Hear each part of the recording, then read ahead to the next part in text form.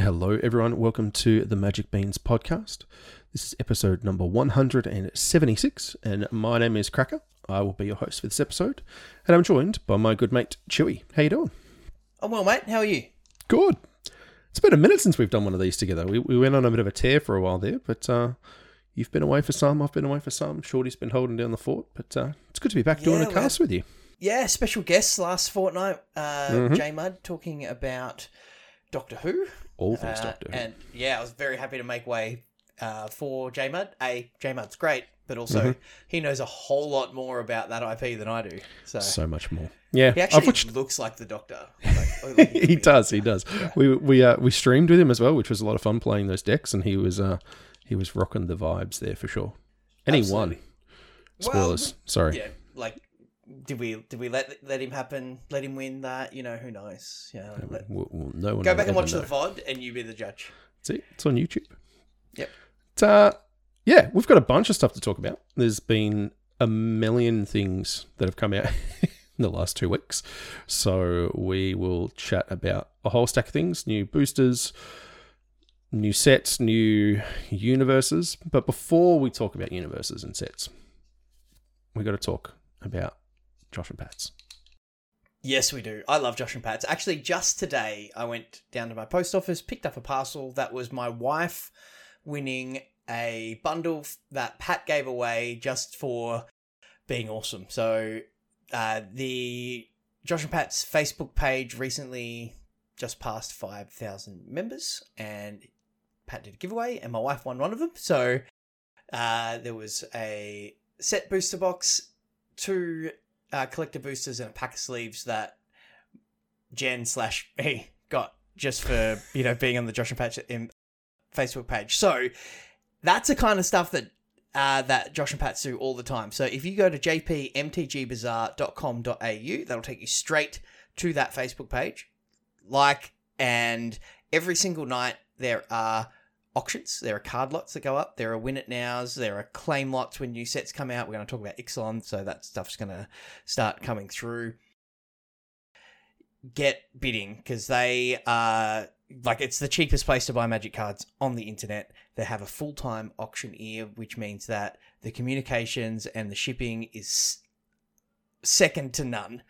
And Pat's an absolute pleasure to deal with. And they sponsor not only our podcast, but our tournament series, which we've just ticked over to the getting serious phase on our current league, which we'll talk about a bit later as well. So jpmtgbazaar.com.au and get bidding and tell them that the Bean sent you. Yeah, I mean, I think it's wild that Pat only has 5,000 members. So, it's good for you if you're listening, because there's not that many people bidding against you in the scheme of things. You're not competing. It's insane. You should have way more. But all right. So, mate, stacks of news. Stacks and stacks of news that have come out recently. So, let's just go from, I don't know if the order's exactly right, but one of the big things that's happened in the last fortnight is play boosters. So, Wizards are introducing a new type of booster called play boosters, and they are putting it in place of draft boosters and set boosters.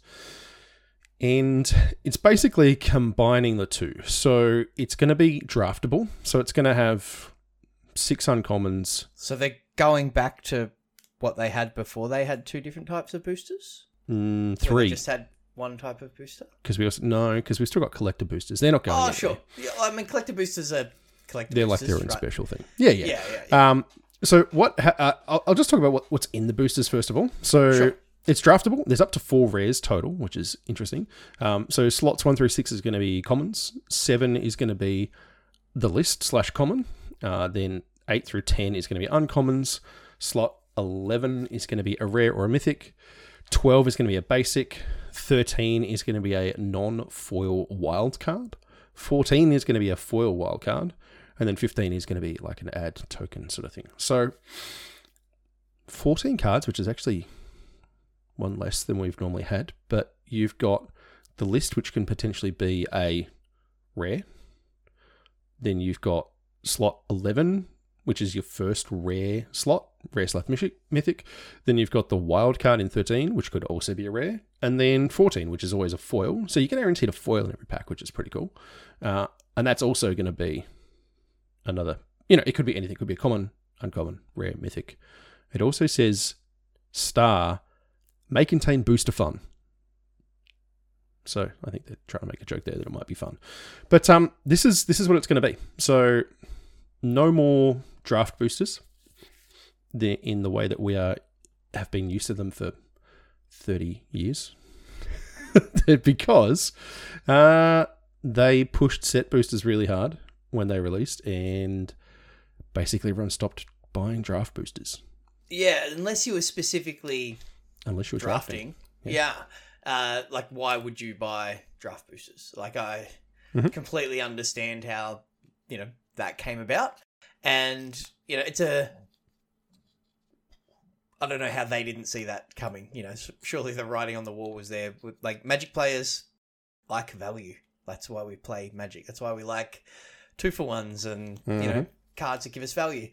So to have to have that option, obviously one of them was going to do better than the other. And I don't know whether they thought more people bought boxes to draft than, build collections, or just the fun of cracking packs than, what the reality was. But yeah, it's makes sense, and it's bleedingly obvious from the start that was always going to be the case. So what we've got now is, I guess, a compromise between the two, and draftable's good.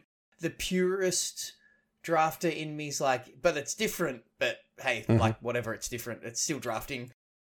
It might be, a percentage of drafts will be a percentage more bomby because there's more rares, being opened. Fine.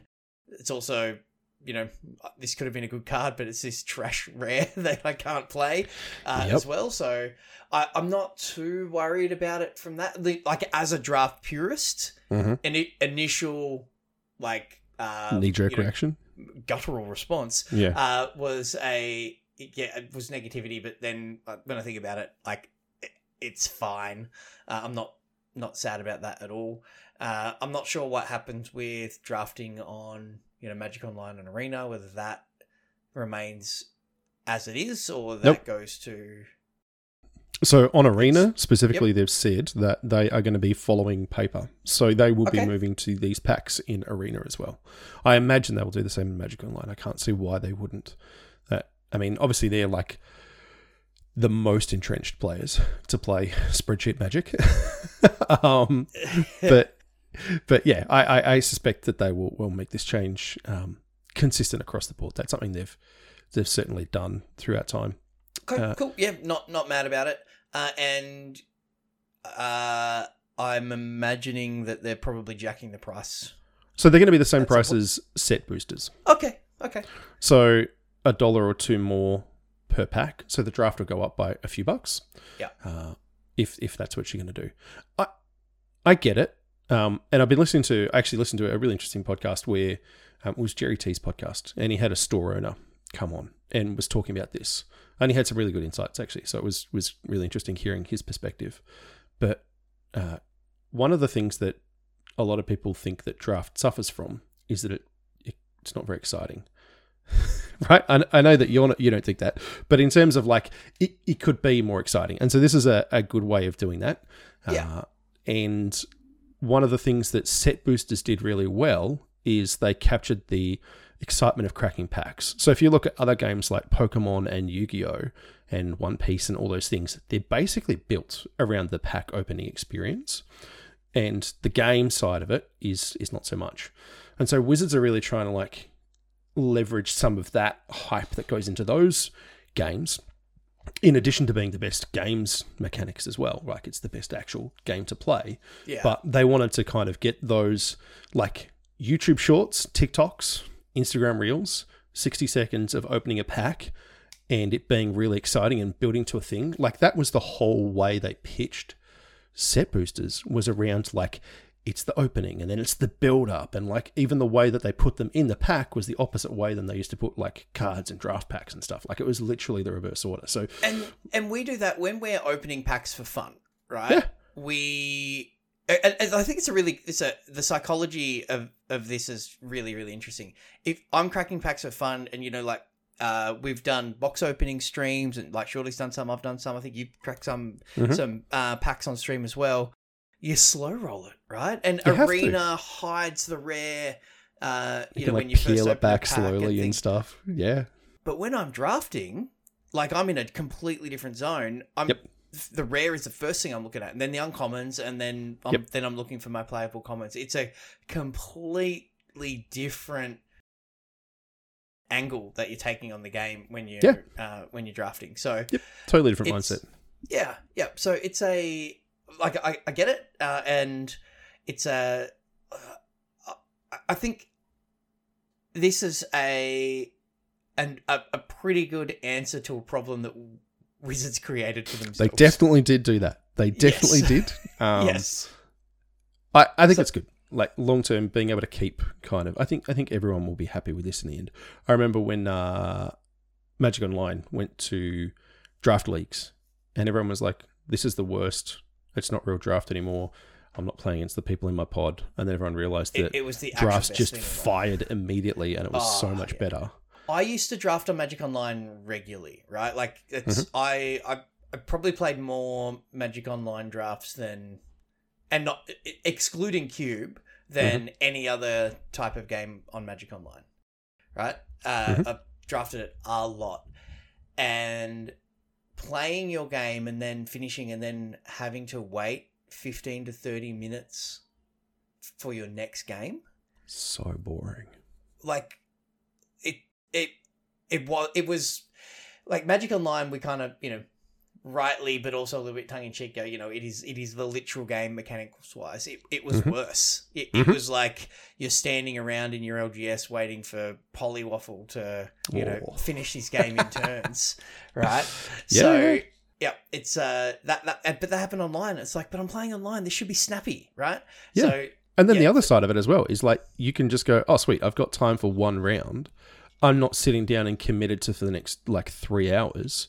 Exactly. Of locked into my PC to fire a draft. Like you just go, I'm going to draft now, and then leave. Go play with the kids, go have dinner, do whatever, come back, play a game, come back a week later, play the next rounds. Like exactly perfect. Right. Yeah. So yeah, I think that this better. will fall into that sort of slot, and people will pretty quickly adapt to it.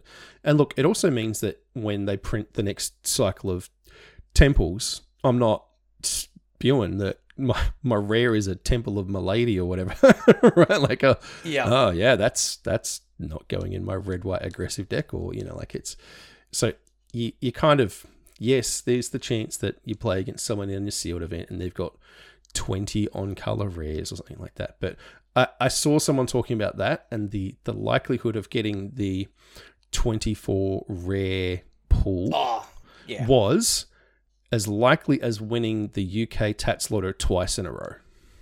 Okay, there you go.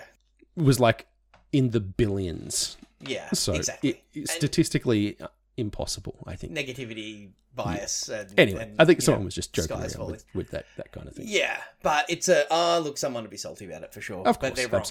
Absolutely. So set boosters, fine. Yep. Couple of extra bucks on your draft is a bit annoying, but as seen by the numbers of sales, that affects the smaller market share. That's why they're making this change. So yeah, and also you're going to get more value, right? Exactly. In theory, you've got more rares that you're opening or have the potential to open. So, and you're going to get past more rares. How good does it feel when you get past a rare? That's what's the best thing about Cube, man. It's getting past these busted cards. Like, oh my goodness. Yeah, I like it. Yeah. So yeah, overall, play boosters a good fix to Wizards' own problem. So we've got a Universes Beyond, another one. There's two, actually. Oh. So the one that you actually haven't written in here is Fallout. Oh yeah. I actually pretty excited about that one because the art looks so amazing. So yeah. So Fallout is coming next year. They've just given us a bunch of cards early in terms of that. I think they gave us those previews like 3 or 4 days after the Doctor Who set was actually officially released. They don't waste any time, do It they? has not been long since the Doctor Who set came out. But I've got a guy I work with. He's just like a massive Fallout fan. Yep. And so I was like, hey, check this out. And he's like, when can I buy the cards? And I was like, not for ages yet. And he's like, tell me when I can pre-order them. I'm going to buy them all. He just wants to buy the Commander decks and stuff. He doesn't play the game at all. Like, has never played Magic in his life. But it's cool. But he was so excited. He's like, oh, the dog is so cool. And, like, this character is awesome. And they've done such a good job with, like, talking about this. I'm like, oh, that's sick, man. He doesn't know mechanics or anything like that. But, like, he's looking at the art and the pictures and, like, the flavor text and stuff. He's like, yeah, they're just killing it for this sort of stuff. Yeah. So. And, look, I felt the same way about the 40k stuff and J-Mud about the Doctor Who stuff. And... It's a good thing, but I guess it's a narrower audience. You know, like you and I can look at it and go, "Oh yeah, that's cool," but I'm not invested in that IP, so like we kind of move on from it pretty quickly. That's why they have it in sort of rapid succession, I think. To for sure.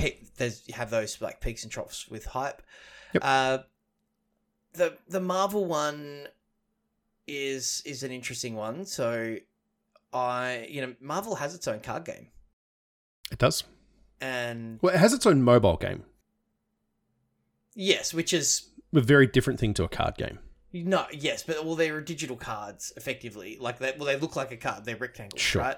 In the thing. So it's it's very interesting that and look, Marvel is such a juggernaut and a money making machine that they feel like they can carry both, I guess. But at what point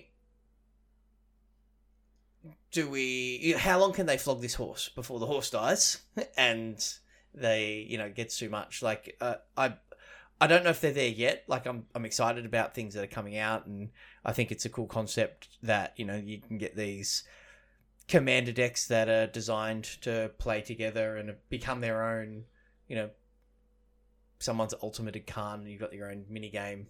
That are almost like a board game experience, right? You can sit down and play the 40k decks or the Doctor Who decks, and you can keep them the same, or you can do whatever you want with them. Really, you can upgrade things and build on themes, and just buy singles to add to an existing deck. But I love them from we're going to play Doctor Who, so you get 4 mates and you play that, and it's a replayable thing. Or we're going to play 40k, we're going to play Fallout, and that's fun.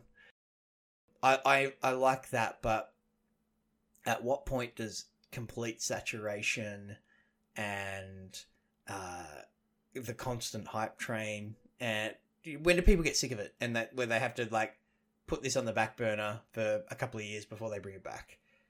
Or are they just making so much money off it? This is just now part of the game, and we just need to go, okay, that one's coming out. I'm not interested. I'm going to ignore it because I know next month there's going to be something else out that is maybe something I enjoy. Yeah, definitely that. So as far as being, I think the main thing for these is you have to understand that as much as we love some of these IPs and they are built for Magic, they are not for entrenched Magic players. They are new player acquisition tools. Yes. And so if you look at them in that light, right, so the guy who I was talking about before who runs the card shop was saying that there was these older ladies who are huge Doctor Who fans coming in and buying the precons so they could play the Doctor Who game. Never played Magic before. No idea what it was. Right? Okay. So in terms of as a client, as a customer acquisition tool, they are the best thing they can do. Because if I sit down or if I walk into, a place at work, right? And I go, oh, hey, who wants to play some Magic with me? I've got this sick Ajani deck and this awesome Jace deck. They're going to go, huh? Or if I walk in and go, who wants to play Magic? I've got Wolverine versus Iron Man. Yeah. What do you think people are going to do? Like, what is going to grab their attention? And then you go, well, once people play, they have so much faith in the gameplay and the replayability of Magic, which we all do because We're 176 episodes into a podcast here, Chewy. I don't know what to tell you, man. We've been playing this for a long time. I've been playing this game for half of my life. Right. And I'm in my 40s, right? So, exactly. Yeah, absolutely. So once it gets its hooks in, then you've got people. And so I think that's where Universes Beyond, its biggest strength is introducing new people via IPs that they love. Like you look at, like you said, Marvel is a juggernaut. Marvel is literally the biggest IP in the world. Yeah. Like it just is. It's bigger than just anything else. You look at Endgame as a movie, it made like $2.5 billion or something as one movie. Yeah, I had to think for a second there whether Juggernaut was DC or Marvel. No, he's part of the X-Men universe. Yeah. So good. So I used the right. You did. Yeah. Right Yeah. No, we're good. So I also feel the fatigue because they went. Doctor Who finished. Fallout was announced. Marvel was announced. Ixalan is announced. Literally, they had everything back to back to back within a week. So not Doctor Who announced, but like Doctor Who finished, and then in between, bang. In between Fallout previews and Ixalan previews, which everyone knew the start date of, they threw Marvel in there as well. So like it is insane. Marvel is also I think it's 2025. It's due to come out, and it's been flagged as being multiple tentpole sets. And so Lord of the Rings was a tentpole set. Like the Final Fantasy, I'm pretty sure, is one of the next big tentpole sets. So, but they're talking multiples. So if I hope people like Marvel, because you're probably locked in for years of this stuff now. And apparently it's something they've been working on for years as well. Mario was saying that it took a really long time. As you can imagine, working with an IP this big, and you are actually working with Disney now, right? Like Hasbro is working with Disney. It's that kind of level of corporation. I just imagine the amount of lawyers involved. Oh, like infinite. not just the creative people. Yeah. But there's so many. And look, if you don't know how difficult the IP can be, just like Google like what happened with Spider-Man, right? Yeah, like, Spider-Man and Sony and all that stuff. Yeah, absolutely. So okay, I guess the message for everyone is like chill and just ignore the stuff that you're not interested in. Like otherwise the fatigue really builds up. So 100%. And look, honestly, like I remember a few years ago, Mario came out and said that like not every Magic set is for everyone, not every product is for everyone, and that got people really upset. But it's so true. And now it's just like, hey, do you know what the most secret recent lair is? No, me neither. Has that ruined your experience of Magic? Nope. Yeah, but when secret some secret lairs might pop up that look cool, and then I'll put in an order. Yeah, we've got some. They look amazing. Yeah, yep. But there are some people that love secret lairs, and like the Magic population engages with the game on so many different ways. Mm-hmm. There are so many different budgets involved, and like I don't buy collector boxes. I might buy a collector booster or two, right? And but other people buy cases of collector boxes, right? But collector boosters sometimes for me, but not for somebody else, but absolutely for other people. For me, I like buying a box, and that so a play booster box, that's for me. That's where I sit in the market, and then I buy singles from Josh and Pat's MTG Bazaar, and that's where I sit in, and I play the digital games, and I guess what I'm saying is, don't get upset about what is for you and what is not for you. Have a look at where you sit within the WotC marketing stream, because I guarantee you there are things that are catered for you. Right, there is something there for you no matter where you are in the spectrum of Magic players. There's something there for you, and enjoy that and engage with that. And if the other stuff isn't for you, that's not an attack on you. That just means it's not for you. Focus on the stuff that is, because you can't focus on everything. It's too much. So yeah, narrow it down. Yeah, agreed. Awesome. So now we've talked about that. Let's talk about new cards. Yeah, absolutely. Well, let's talk about, like I said, play boosters are for me. Yep. The Lost Caverns of Ixalan will have some play boosters. Yeah. When are we seeing them? What's coming? That's a good question. I don't know what the release date is. I should know that. I didn't look it up. 17th of November. There you go. 17th of November, not too far away. So only a couple of weeks away. Yeah. But what we have is the mechanics. We do this for every new main set, every set that comes into standard. And this is no different. So there's a bunch of returning mechanics, which is cool. Okay. Ixalan, I really liked it in terms of like the flavor. Like I thought it was a really cool set. It felt a little cluttered at times with dinosaurs and pirates and vampires all in the same thing at once. Yeah, and the tribal or typal. Yep. So the gameplay didn't have a lot of playability. Like the drafting, it was an underpowered set. Yeah, but it also was a bit scattered. Repetitive. But from a thematic perspective, you know, it was cool, and yes, I liked where it sat within the sort of the Nikki B, that storyline, Gatewatch, storyline stuff. It was a pivotal plane in that. So yeah, and for an introduction of a new plane, I thought they kind of killed it. I thought they did a really good job. Yeah, so we're back, which is cool. And we've got some returning mechanics to no surprise. So first one off the ranks, double face cards. I think they are just in every set now. I think we should always expect to see them. So you know what they are, you know what they do if you've played Magic at any time recently. These are transforming double face cards.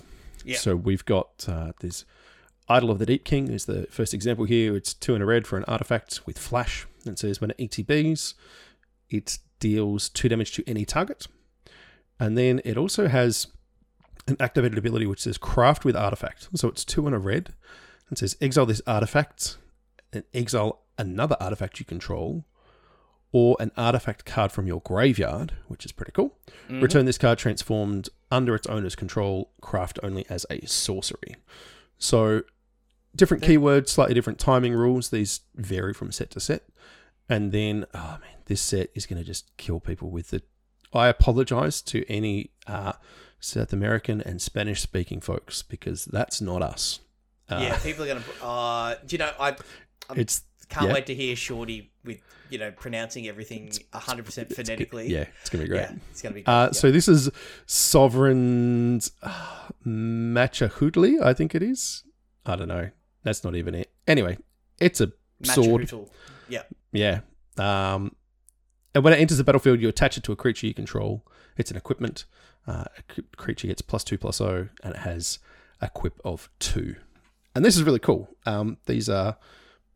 They've gone really deep with making sure that they are true to the nations that they're pulling from. So obviously this is very much a like Aztec, Inca themed South American, conquistador set. And these are like wooden swords with obsidian blades, which is very cool. Well, they have cultural consultants now, they do. Which I think is great because some of the things that we've seen in the past have been perhaps a little tone deaf, and they've learnt from that, and it adds a depth to sets that have those that setting or themes inspired by real world places, and it gives it real grounding, right? Like it adds a sense of realism to it.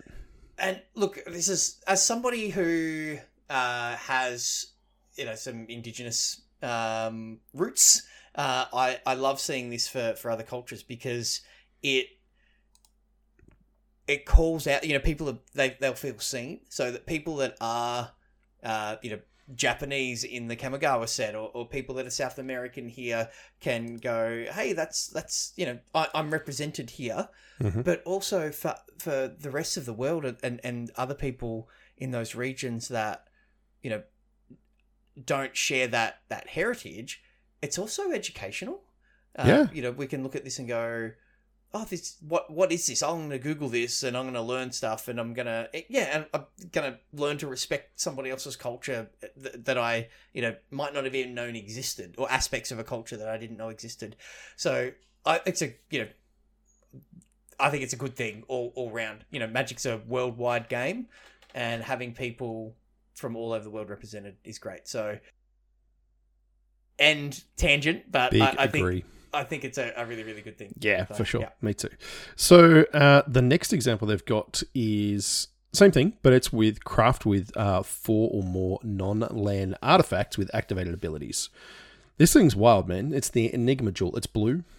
It enters. It's a legendary artifact. It enters the battlefield tap, and it has the ability. It says, tap, add 2 colorless. Soul Ring. Hello? No, not quite. Spend this mana only to activate abilities. And then its activated ability is craft with 4 or more non-lands with activated abilities, and it costs 8 and a blue.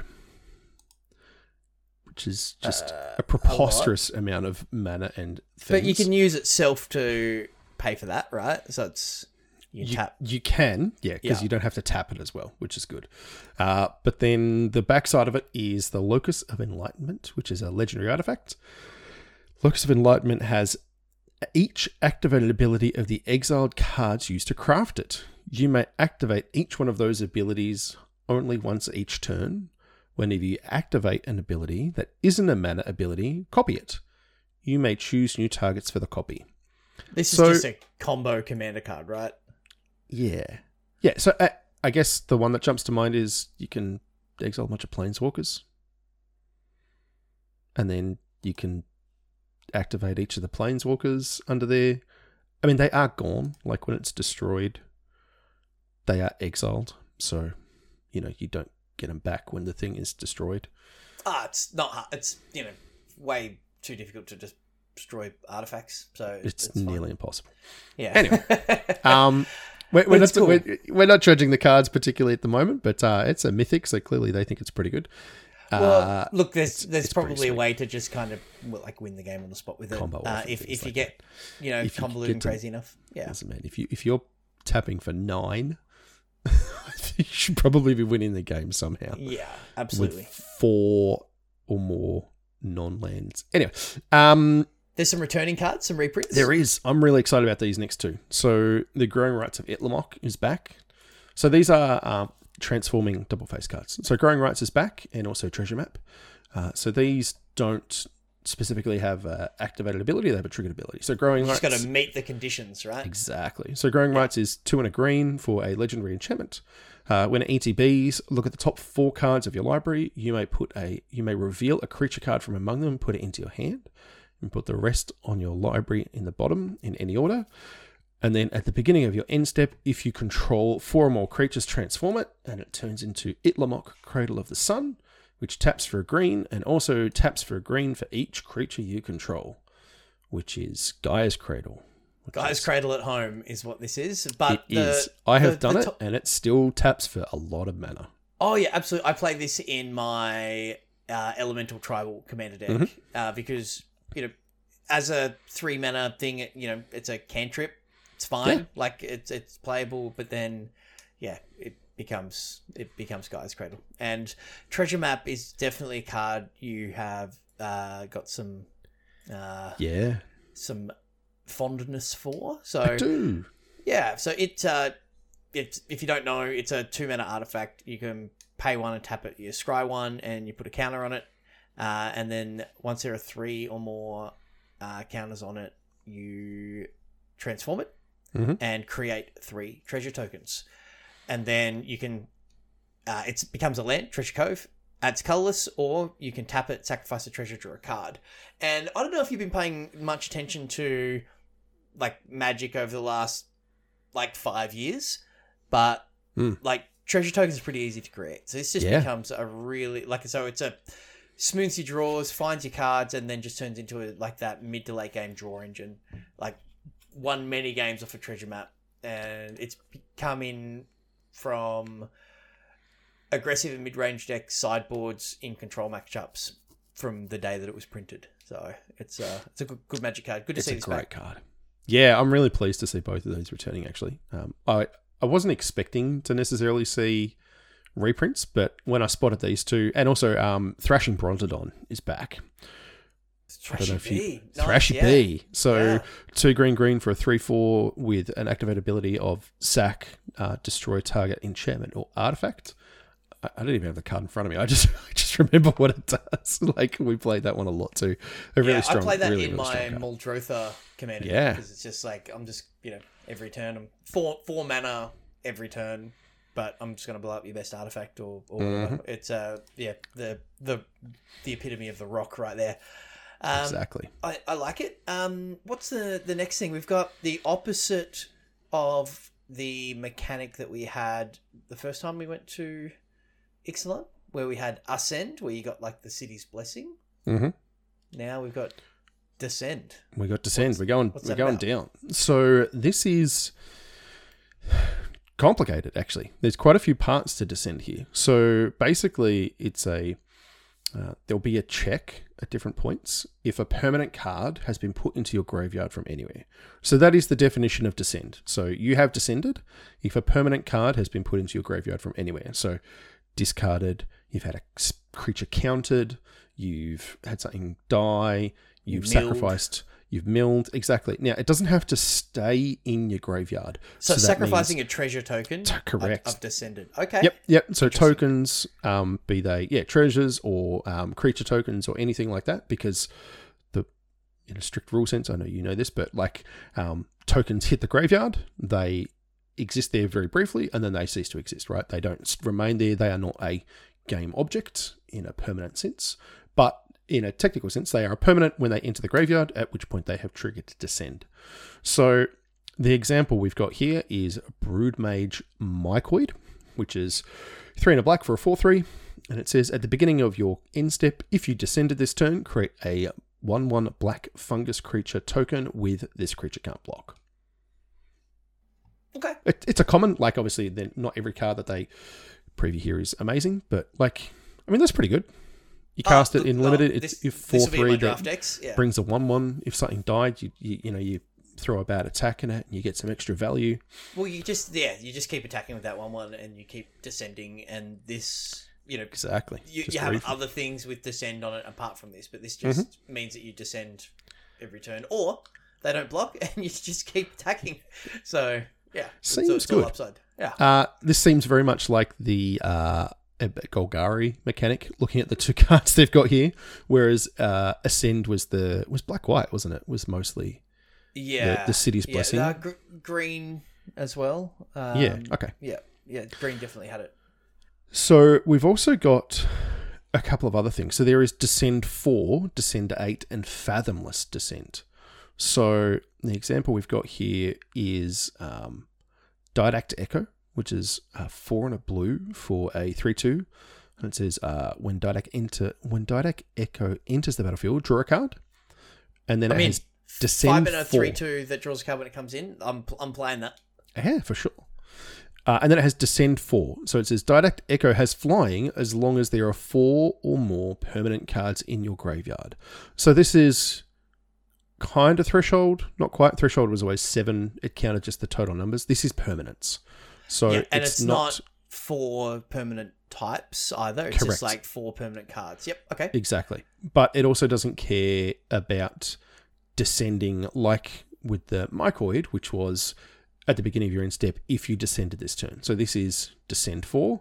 It just counts. It is a state-based effect that will check that there are 4 cards that has flying. So if you can interact with a graveyard at instant speed, you can, they attack with a flyer and you exile 2 cards from the graveyard, all of a sudden it will lose flying. It is a permanent thing that it doesn't just retain that ability forever. So, and then we've got Fathomless Descent.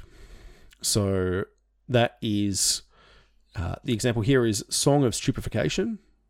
It's great name. Pretty great name. It's 1 and a blue, enchant creature or vehicle. When it enters the battlefield, you may mill 2 cards. May is interesting. Normally these things don't give you the choice. It also says Fathomless Descent. So enchanted permanent gets -X, -O, where X is the number of permanent cards in your graveyard. Okay. Cool. like it's a it It's can a still block. scaling effect. Yeah, absolutely. So this will be it's a solid removal spell for blue decks in limited. They can still block with the creature, absolutely, but so it's not as good as a like pacifism, but it'll do the job. So okay, interesting mechanic where just it's that italicized flavor what's the word? A mechanic name. And we saw this with the D&D set. Where it could just say enchanted permanent gets -X/-O, but they've given it a name. It's a like temporary keyword sort of thing. And there once was a time where creatures with vigilance said attacking doesn't cause Sarah Angel to tap, right? So some of these stick, but Fathomless Descent probably we'll see it in this set and then never again. Correct. Yeah, interesting. Okay, so we've got some more mechanics. There's a bunch. Yeah, we're still going. Okay, what's up? This next one is called Discover. Discover is fixed cascade, kind of, ? So it's Geological Appraiser is the card we've got here to talk about. It's 2 red for a 3/2, and it says when Geological Appraiser enters the battlefield, if you cast it, discover 3. So then it says exile cards from the top of your library until you exile a non-land card with mana value 3 or less. Cast it without paying its mana cost, or put it into your hand. Put the rest on the bottom in a random order. So Cascade is a cast trigger rather than it enters the battlefield. And it also doesn't care where it was cast from. Yeah, that's right. Absolutely. Well, that is true. Yeah, because you can cascade into other cascade spells. Yes, like we see at Modern at the moment, where people are cascading Bloodbraid into Shardless, into Up the Beanstalk. Just as an aside, I remember playing Jund in Standard back in the day, and you would like cast Bituminous Blast, and you cascade into Bloodbraid Elf, into like Lightning. Right, and there was a lot of value. So kill your thing, get a 3/2, and you take 3 and discard 2 cards. Right, it was just like, I'm doing it. It's the most Jund thing ever, right there. Right. So and Cascade's been problematic from a rules perspective. See Modern for more information. Correct. There. So. Yeah, this seems cool. The thing about Cascade, if you cascade it into Counterspell, right? You either counter your own spell or it goes on the bottom. Where this, you can put it into your hand. So which is strict upgrades. So I think this you hit the nail on the head here, where they've fixed Cascade. Yeah, it's nerfed. Let's be clear. It's not strictly better. So the spell has to resolve. It does have to be cast from your hand, so you can't just chain them together like you can with Cascade. But this seems like a really good implementation. I like it, and it's funny. You look at other 4 mana 2/3s with Cascade. This is not Bloodbraid Elf. This is not Bloodbraid. No. So, but this is pretty cool though. Doesn't have haste. But it's a common, uncommon. Sorry. Yeah, it is, and so was Bloodbraid, I believe, but I can't remember. Maybe it was a rare. But it's an interesting thing. It's card advantage. It's interesting thing to build your deck around or build your deck with this sort of thing in consideration. It's just not a busted combo piece like we've got with Cascade. So I like it. Hopefully it plays well. They have noted in here about adventure cards, because obviously we're still just rolling out of Wilds of Eldraine. There's a lot of adventures. So the example they gave here is Picnic Ruiner, which is 1 and a red for a 2/2 Goblin Rogue, but it also has the adventure side, which is Stolen Goodies, which is 3 and a green. So the ruling is that you can cast Picnic Ruiner because it's less than 3, which but is you can't cast stolen goodies. But you can't cast stolen goodies. So you can choose. Okay. You can either cast Picnic Ruiner or you can put it in your hand. Yeah. At which point, then obviously you can cast stolen goodies from your hand. So Yeah. it is that fixed, because Cascade obviously had that problem for a while there where you would cascade into Boom Bust and you would cast the bust side of it and blow up everyone's lands and all that sort of stuff. So Even in Standard at the moment with the Alara battle, you can do busted stuff. Yeah, With that. So Tybalt's Trickery was the same, and casting into Tybalt and all that sort of stuff. So anyway, there's a bunch of different things that were wrong dumb before. Yeah. Well, just also unintuitive for new players as well. I think that's a really important consideration. Yes, yeah, definitely. Yeah. So this will be cool. Still going. More mechanics. Let's go. All right. Let's keep exploring this. Yeah. Oh, sorry. I didn't mean to steal your gag. Yeah, you just cut me off then, didn't you? I did. Yeah. Explorer's back. So when it enters the battlefield, when it dies, so we've got the Miner's Guidewing here, which is white for a 1/1 with flying and vigilance. Seems pretty good. Suntail Hawk. Upgrade. Yep. Yeah. When it dies, target creature you control explores. So target creature. Oh yeah, okay. So explore is reveal the top card of your library. Put that card into your hand if it's a land. Otherwise, put a +1/+1 counter on that creature. Then put that card back on top or into your graveyard. So if it's a land, you always draw it. Your creature doesn't get a buff. If it's a spell, then your creature gets a +1/+1. And then you can either mill it, put it into your graveyard, or you can put it into your hand. And Explore will come with Explore 1, it'll say Explore or Explore 2. We saw that with Jadelight Ranger back in the last set, which was it was a powerhouse card. Yep, absolutely. And that had Explore 2. So you got to basically, you could put the card on, if it was a spell that you wanted, you could put it on top, reveal it, get a +1/+1 counter on Jadelight, reveal it again, and then get another +1/+1 counter. Or you could put it in the graveyard and then reveal the next card. So there were some interesting decisions with multiple Explore triggers, and depending on what you wanted to do, it really did. Yeah. And it just drew you lands. Like it was very good. Also very good. I like the Explore mechanic. It feels like there's a lot of mechanics in this set. There is a lot. Yeah. That's okay. We're still going. We've got map counters. I didn't know Map won the Invitational and got to create his own card. I mean, One Worlds. He could. Yeah, well, he's good enough. Yeah, I think so. So map, they're tokens. So a map token gets created. So we've got the Waterwind Scout as an example here. So it's 2 and a blue for a 2/2 creature Merfolk Scout, because don't forget, Merfolk were in this set before. It's a flying Merfolk. Okay. It is a flying Merfolk. And he's got water wings. Water wind. Okay. Yeah. Yep, Yeah. I'll see what's up. Yep. So when it enters the battlefield, create a map token. And a map token is an artifact token. And it has activated ability of 1, tap, sacrifice this artifact, target creature you control explores. Activate only as a sorcery. Okay, so your creatures don't have to have the Explore token. This fuels your Descend cards, because sacrificing the map descends, but then you're able to put cards in your graveyard by exploring, which can make your the other dude fly. So yeah, there's some interaction here between between these mechanics. So pretty cool. I like it. It is. Rather than just being tied to a creature, I imagine there's probably some spells and things that will create map tokens, which is cool. Yeah, I can early doors, but oh my goodness, this set is all about playing to the board. Yep. Yeah.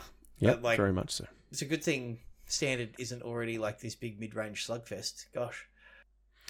All right, so we've got one more thing, which is called finality counters. Oh, they left that to last. Nice. They did, yeah. Very clever. This is actually, it sounds complicated, but it's actually not too bad. So we've got the Intrepid Paleontologist here, which is 1 and a green for a 2/2. It's a human druid. It's got an activate ability of tap, add 1 mana of any color. Pretty Love good. it. 2 mana, 2/2 mana dork. And then it has the activated ability of 2 exile target card from a graveyard, and then you may cast dinosaur creature spells from among the cards you exiled with Intrepid Paleontologist. If you cast a spell this way, that creature enters the battlefield with a finality counter on it. If a creature with a finality counter would die, exile it instead. So they're just keywording it around creatures that cast from a graveyard.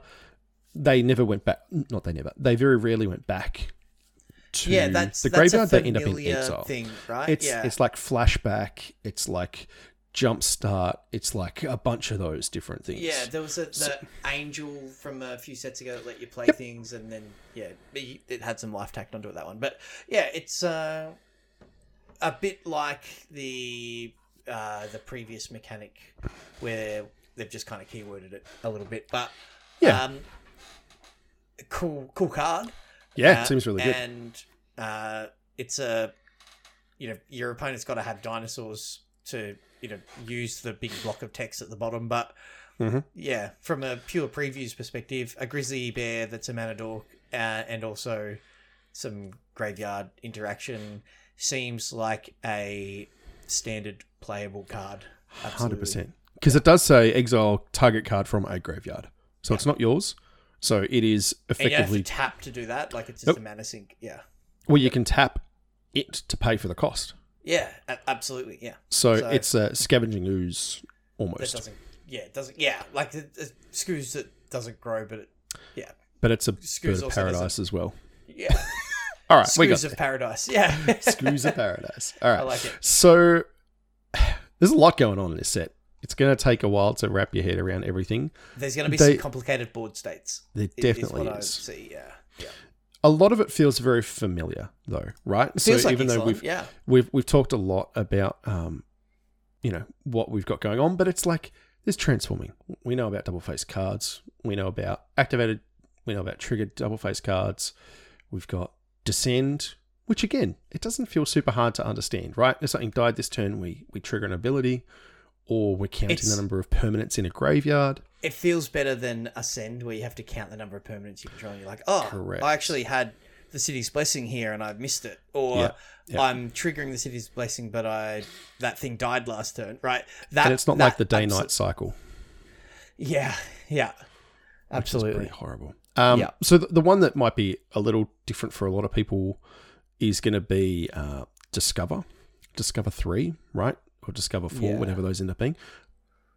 Again, a little hard to conceptualize sometimes, but once you play with it, it actually plays out really intuitively. Yeah, you just flip cards from the top of your deck until you hit a spell that's got mana value less than the number, and then you either cast it or you put it in your hand. Pretty cool. Yeah. And then Explore we've done before, Treasure Tokens we've done before, Map is just Explore, and then Finality is just kind of the it's same. A familiar thing. It is. Yeah, exactly they've just they've just formalized it. Yeah, which is cool. Yeah. So we've got some millions of cards. Yeah, absolutely. We've got some previews out, and I had a quick flick through Scryfall, and the on the Magic Beans Discord, we've got the new set and preview discussion thread, which pops off at all the time because there's always new things. So link to the Discord in the show notes. If you're not there, you got to be there. But yeah, there's a couple of cards that jumped out at me. So I just thought, in the last few minutes of the cast this evening, we would run through some of the ones that I like. Some of these for different reasons. Some of them, I think they're just kind of cool. Some I'm excited about from a commander perspective or a draft perspective. But the first one I think is gonna have a presence in standard, and that is Bone Horde Dracosaur. It's a 3/2 red for a 5/5 dinosaur dragon with flying and first strike. 5 mana 5/5 first strike, fly. Okay, bang, I'm in. And it is it has a big block of text on it as well. So it says at the beginning of your upkeep, exile the top 2 cards of your library. You may play them this turn. If you exiled a land card this way, create a 3/1 red dinosaur creature token. If you exiled a non-land this way, create a treasure token. So it is a giant dragon that makes an army and discard advantage. Yes, it dies to Doomblade. You have to untap with it. But, oh my gosh, if you untap with this thing, your chances of winning the game go through the roof, right? Do you know what it does? Block Shieldred. It does block Shieldred, yes. Because it's got first strike. It's got first strike. 5 power first strike is a big game. Well, also, I'm going to play Shieldred on 4 and this on 5, right? Yeah, okay, fair enough. Yeah. I'm probably not going to do that. I've not actually cast that many Shieldreds, but it's a big boy. It's a big beater. So it's a big card. Yeah. So this will see play in standard. It will do things. And, yeah, 5 mana giant dragons tend to see play in standard.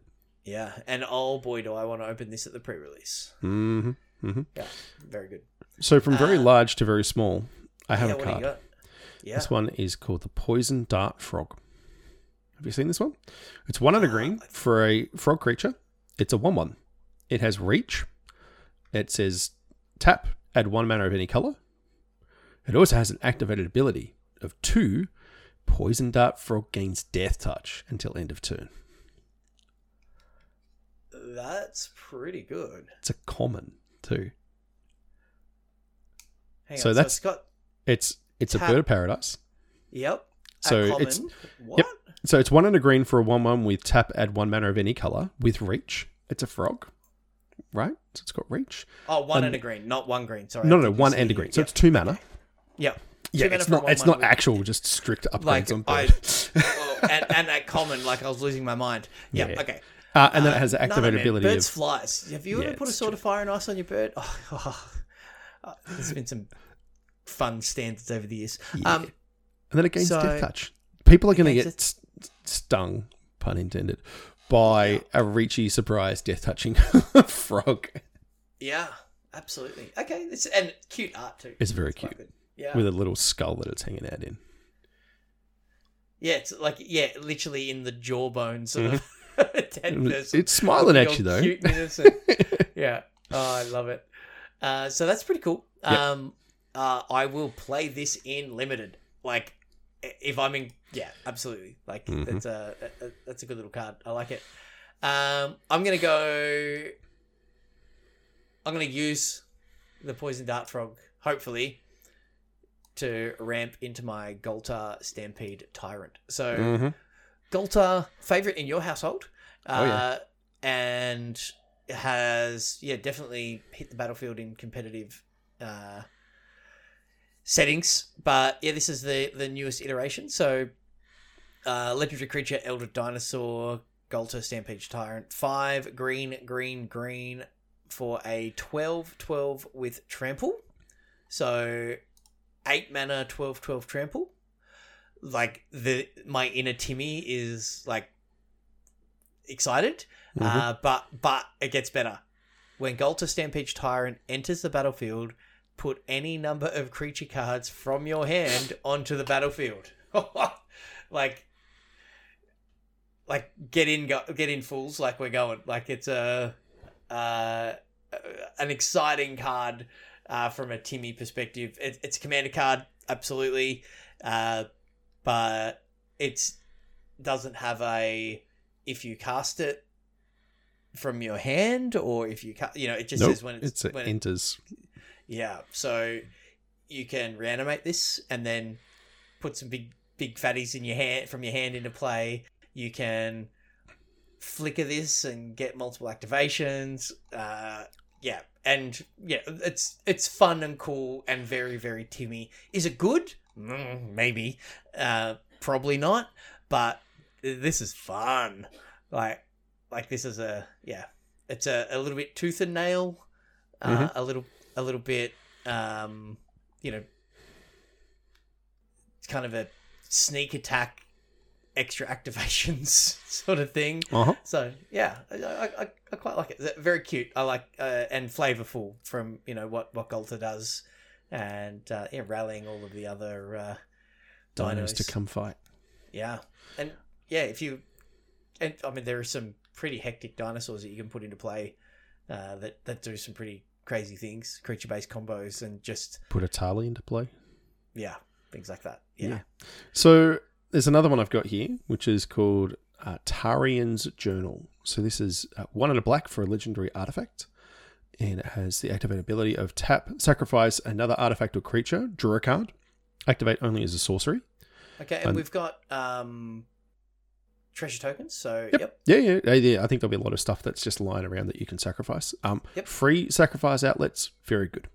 Yep. Drawing cards off that, really good. It also has another activate ability, which is 2 tap, discard your hand, transform Tarian's Journal. The backside of it is called the Tomb of Akalotzos. Oh my goodness. I should have...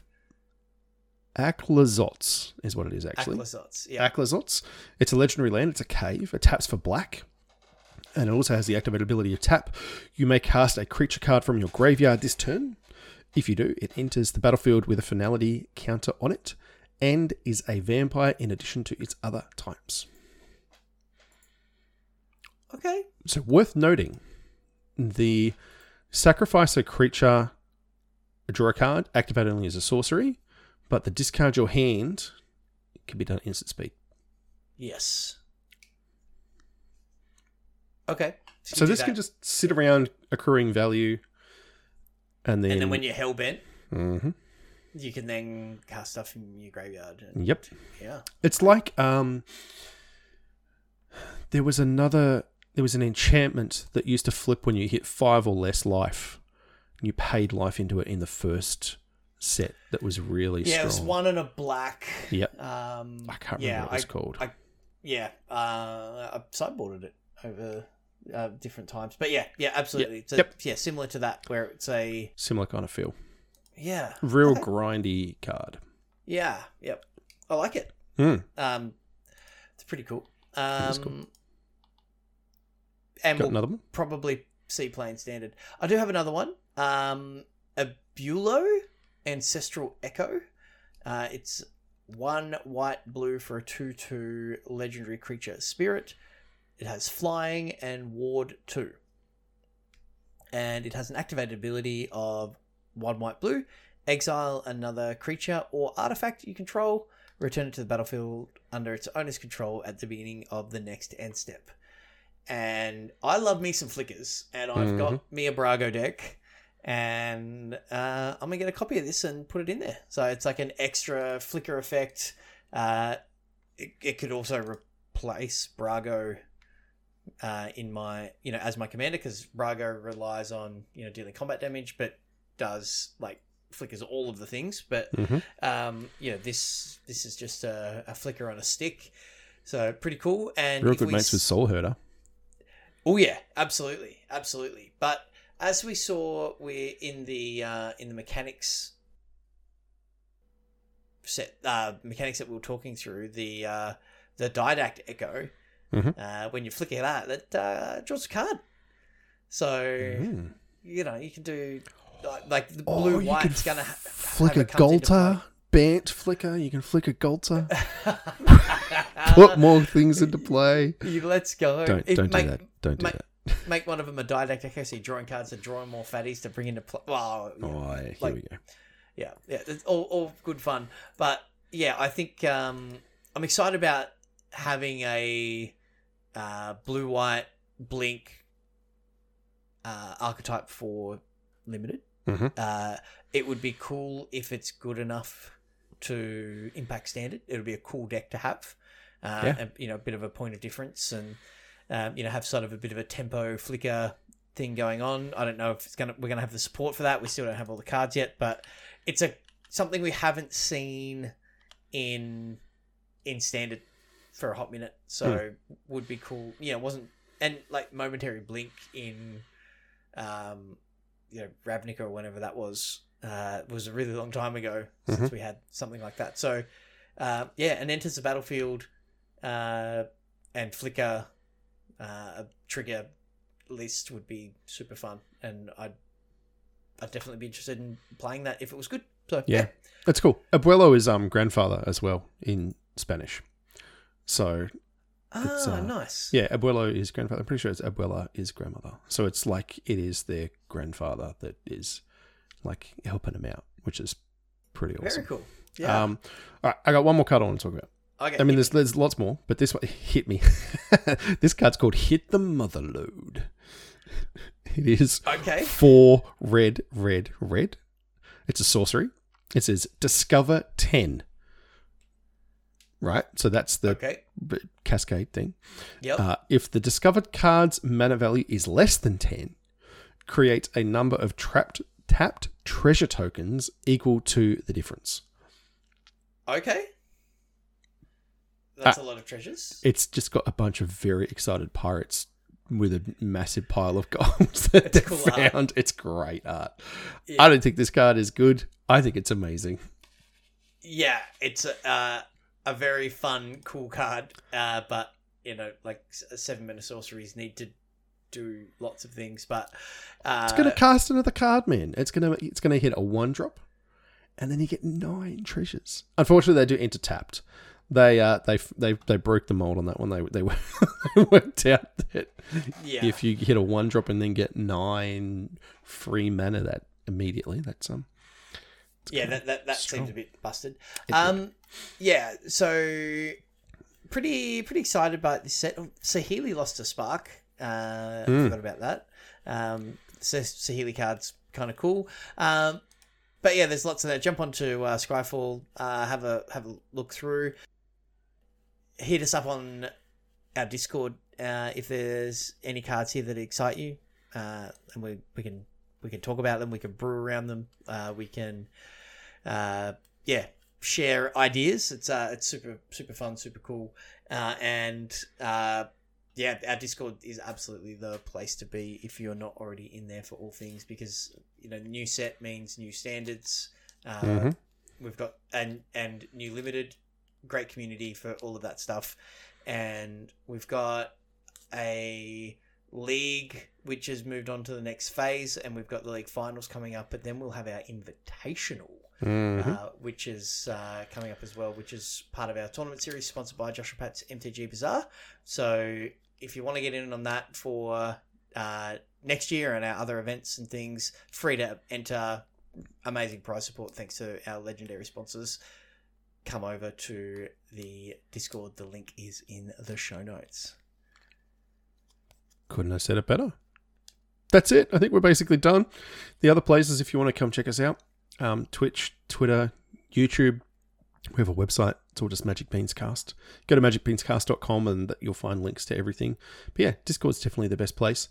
This will be legal in standard when we hit the Envy, which we always do a big broadcast of, which is going to be a lot of fun. So I'm very excited to hopefully see a bunch of these cards in play and people brewing around and getting some ideas of what fun things we can get up to in New Standard, which is very cool. So come check us out. Please do, tell us what you think. Tell us what cards excite you. I was joking about the bringer of the last gift, the 8-mana Living End. We finally broke it.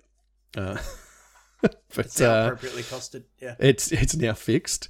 It does say cast. I'm sad because you can't reanimate it. They keep fixing things, man. I want to do broken stuff. Anyway, the cube will be out when before this set comes out. You get your fix then. True. Yeah. All right. I think that's everything. I think we've covered it all. Yeah. Thank you, everyone. Appreciate you hanging out, and we will chat to you in a couple of weeks. Bye.